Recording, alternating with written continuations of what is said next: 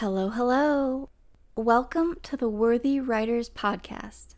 I'm your host, Kirsten McNeil, a Canadian self-published author and full-service editor for fellow writers. On this podcast, you'll get a look into my personal writing journey and find encouragement to enjoy your own. If you had a good time with me, I would appreciate if you could like, review, and subscribe so you never miss an episode. All right, Worthy Writers, let's jump in. Stephanie is a third-generation Arizona native and currently resides there with her husband and best friend. They have 3 children and have created a mini farm on a small parcel of land where they have a number of critters. She loves being a mom, riding her horses, gardening, and reading. Being in the outdoors is her favorite place as long as it's not summertime. She enjoys writing and has always had a vivid imagination. She had a dream once to write, but it was shattered by a school teacher.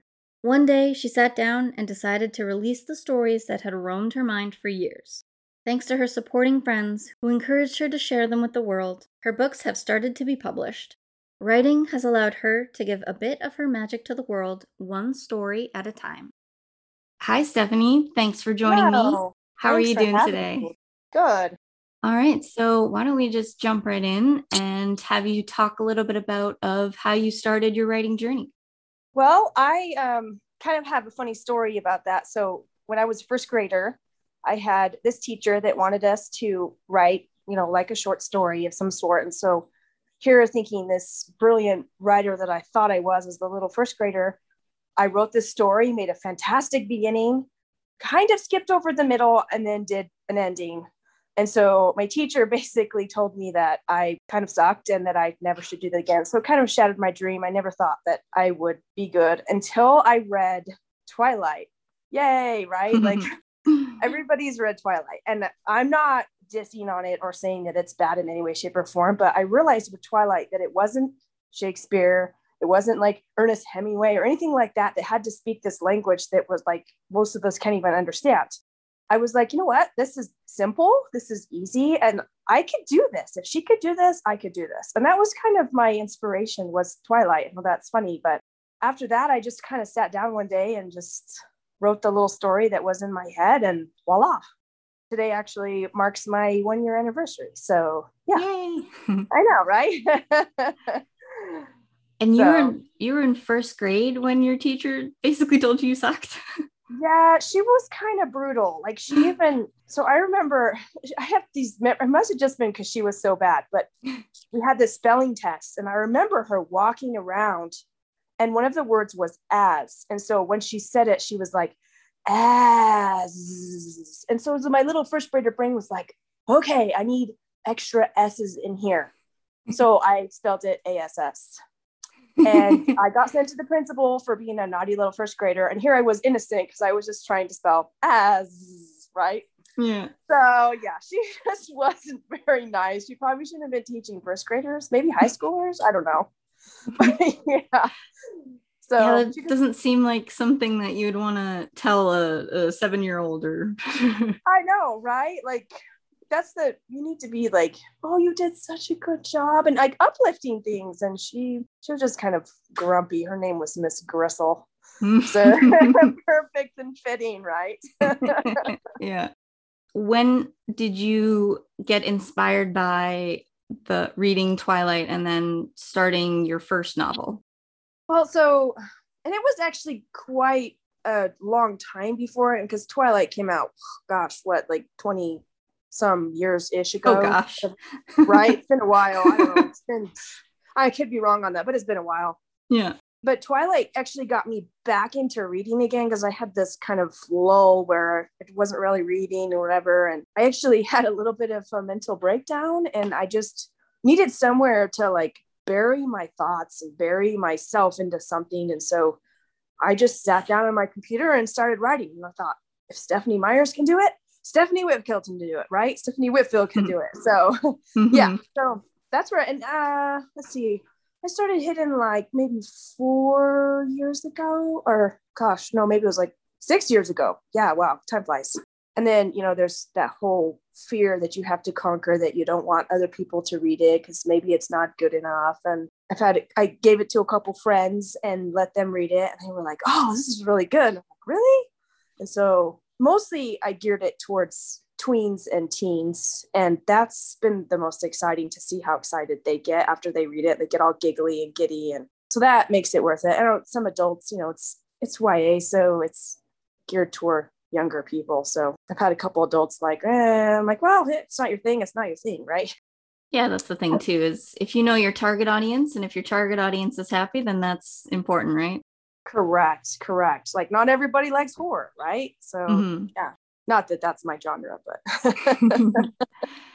Have you written a lot of stories outside of the Hidden series? Because I know that's your main one right now. Or were there points where you just kind of did some one-offs, or just short stories, or just things for yourself? Or what kind of things did you go through with that? So after I wrote most all of Hidden, and then I actually wrote the second part of Marked, and then I actually hit a huge writer's block. I know some people say that doesn't exist, but it totally existed for me. And I think it got to a point where I knew something in Marked needed to change, even though I didn't want it to. And so it just kind of was flattening out and getting kind of boring in a way. And so I left it and let it sit. And then I started high fantasy, which was really fun. I think you've read some of it, which was probably horrible because it's super rough. I started writing like 40,000 maybe I got. And then I finally got the idea to finish Marked and went back to that. And then I've got a couple little side stories for Hidden that I've been working on. It takes a while to get all that process going. And yeah, so not too much before Hidden, only because I had, kind of had my dream shattered by that first grade teacher. And then, so I didn't think I was worthy, really. So what do you usually do when you have writer's block, or you're kind of struggling through a scene or trying to get into the zone? I've only had it happen majorly that one time. I've had a couple times. I think the best thing is to actually just sit down and let your characters tell their story. And so I know a lot of times you're thinking, oh my gosh, like, I don't know, this is going to go. I feel like my brain is just, got this block, right? And so, or maybe get up and go outside, take a walk, or watch a TV show just to get those brain waves moving again. I think a lot of it is that we get so focused, and then our brain has a little bit of a burnout maybe. And so I think we just need to refresh that. For me, it was actually a meme. Well, I'm not going to tell you the meme because it might sort of ruin my story, Marked, for whoever reads it. But it was a meme that I saw, and I was like, oh, brilliant. But yeah, I think we just sometimes need a refresher. And I think one of the most important things too is when you feel that burnout, let your body have a break. And I think that's your mind's way of telling, like, I need a small vacation or whatever it is, like take a week off from writing. I think then you can refresh and start over. So at least that's in my experience. I know after I published Found, which was 3 books in 8 months, I took 3 months off and didn't write anything because I needed that. Yeah, I think that's really important to remember, is to give yourself permission to not have to write every day, take a break, refresh, like you said. Yeah, absolutely. You need to recharge, basically, right? Yeah, totally. So where do you get a lot of your inspiration from? That's a good question. I don't know. And sometimes I feel like, oh, this, story just popped into my head. It's my very own, but I don't think so. I think it's a mixture of maybe shows that you've watched, present or past, or books that you've read, and then they just kind of burst into these other little strings of ideas where you can kind of, because at this point, really, most ideas have been taken. They just need to be onto different tangents or different stories or whatever. I did have someone commission me to write a historical fiction, which I need to work on, and I haven't done it. It was 3 years ago when he asked me. And it's a great story. That one, I'm like, oh, there's so much research that has to be done since it's sort of real and the timeline is real. And so then part of me was feeling stressed that I didn't want to get something wrong. So I haven't started that. So your genres are typically contemporary, and you don't really do too much research with what you've done? Most of my fantasy, well, I do. So there's certain things like I did actually a lot of herb research with Hidden, and that was a lot of fun because I really enjoy gardening. And so researching like different herbs and things like that, that was fun. But a lot of it is just like Hidden was basically me in a nutshell at 16, all my experiences as a high schooler and some boys and things like that. And then I just gave her a little bit of magic, which made it fun. But a lot of it is from my own personal experience and what I've experienced. And then if I did need to research, like I know the authors always joke about researching ways to die and hoping that the FBI didn't come after them or something. And so I have done those sorts of researching, and Google becomes your friend. It's so much easier not have to pick up an encyclopedia and, so yeah. If you could go back and talk to your 7-year-old self, what's something you would want her to know? Oh, for sure. Right. That's a great question. I would probably tell myself to go back and rewrite that story, add a little to the ending, and then give it back to that teacher and be like, here, try this. And just to have a little more confidence, because especially I think at that age, though, it's hard because we see adults as like people we look up to, especially teachers, right? And so I know that's hard at that age, but I'd love to tell myself to go back and take more creative writing classes, because with having that where she kind of squashed my dreams, I didn't feel I was good enough, so I didn't take them. I took more in college. I took more science classes and math classes, which I loved. I think if that hadn't happened, that instance, I probably would have gone more towards the creative writing and things like that, which would have changed like everything, right? So it's crazy how one event can change like a whole course, basically the whole course in your life, really. If you could go back in time, you just have to bring all your books with you and say like, see, teacher, look at what I created. Right? You were wrong. I don't even remember what the story was. I wish I would have kept it because it would have been kind of cute to look back at it. But I think I probably crumbled it and threw it in the trash because, it wasn't good enough. I'm sure it entailed something with horses would be my guess. So you've always loved horses and that lifestyle and everything? Always. I crawled around on my hands and knees and acted like a horse. And I played with those. I don't know if you've seen those Breyer models. They're like a hard plastic. I had hundreds of those. Yeah. So every Christmas, every birthday, that's all I wanted.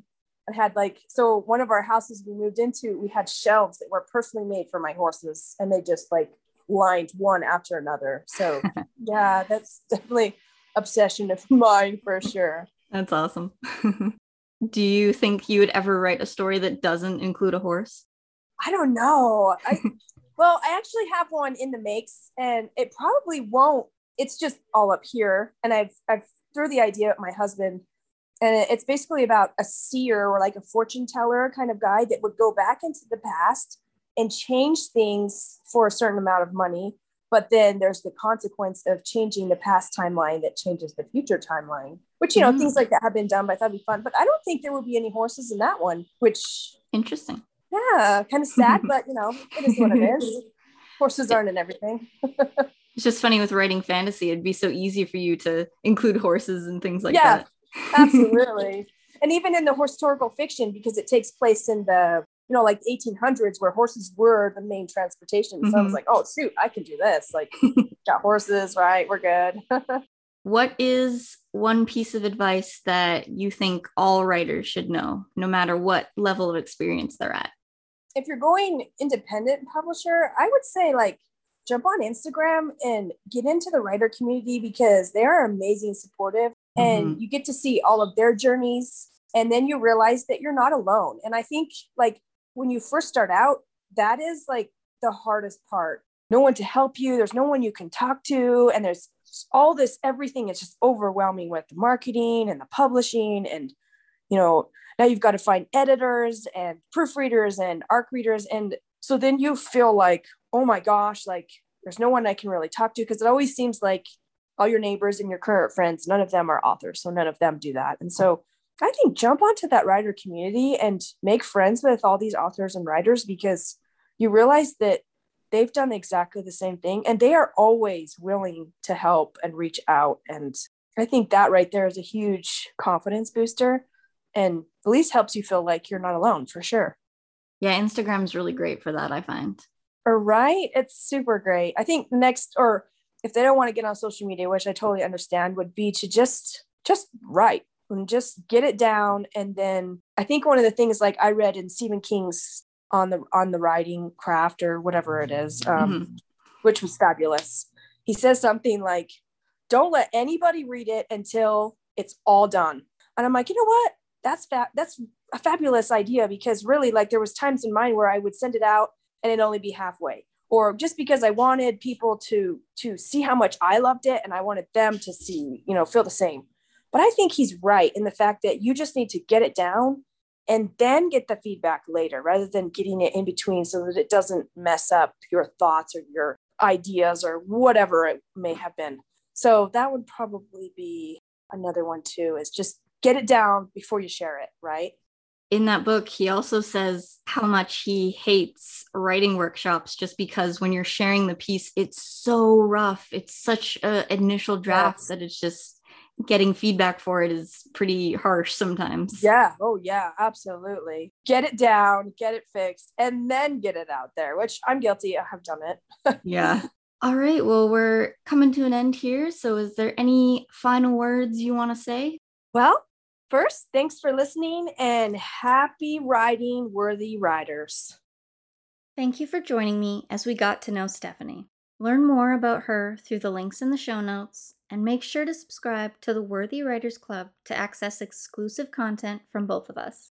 Join me next time where I chat with another friend and self-editing coach, Elzevira Elbada Jelgersma. Thank you for listening to the Worthy Writers Podcast. Did you enjoy this episode? Share your love and support by checking out my Buy Me a Coffee profile for bonus content and to help me continue building my creative empire. If you'd like other ways to connect, follow me on Instagram, join my Facebook group, or explore my website to learn more about me, be part of my community, or suggest topics for future episodes. All links are in the show notes. I can't wait to connect with you. My final words before you go: never forget that you are worthy.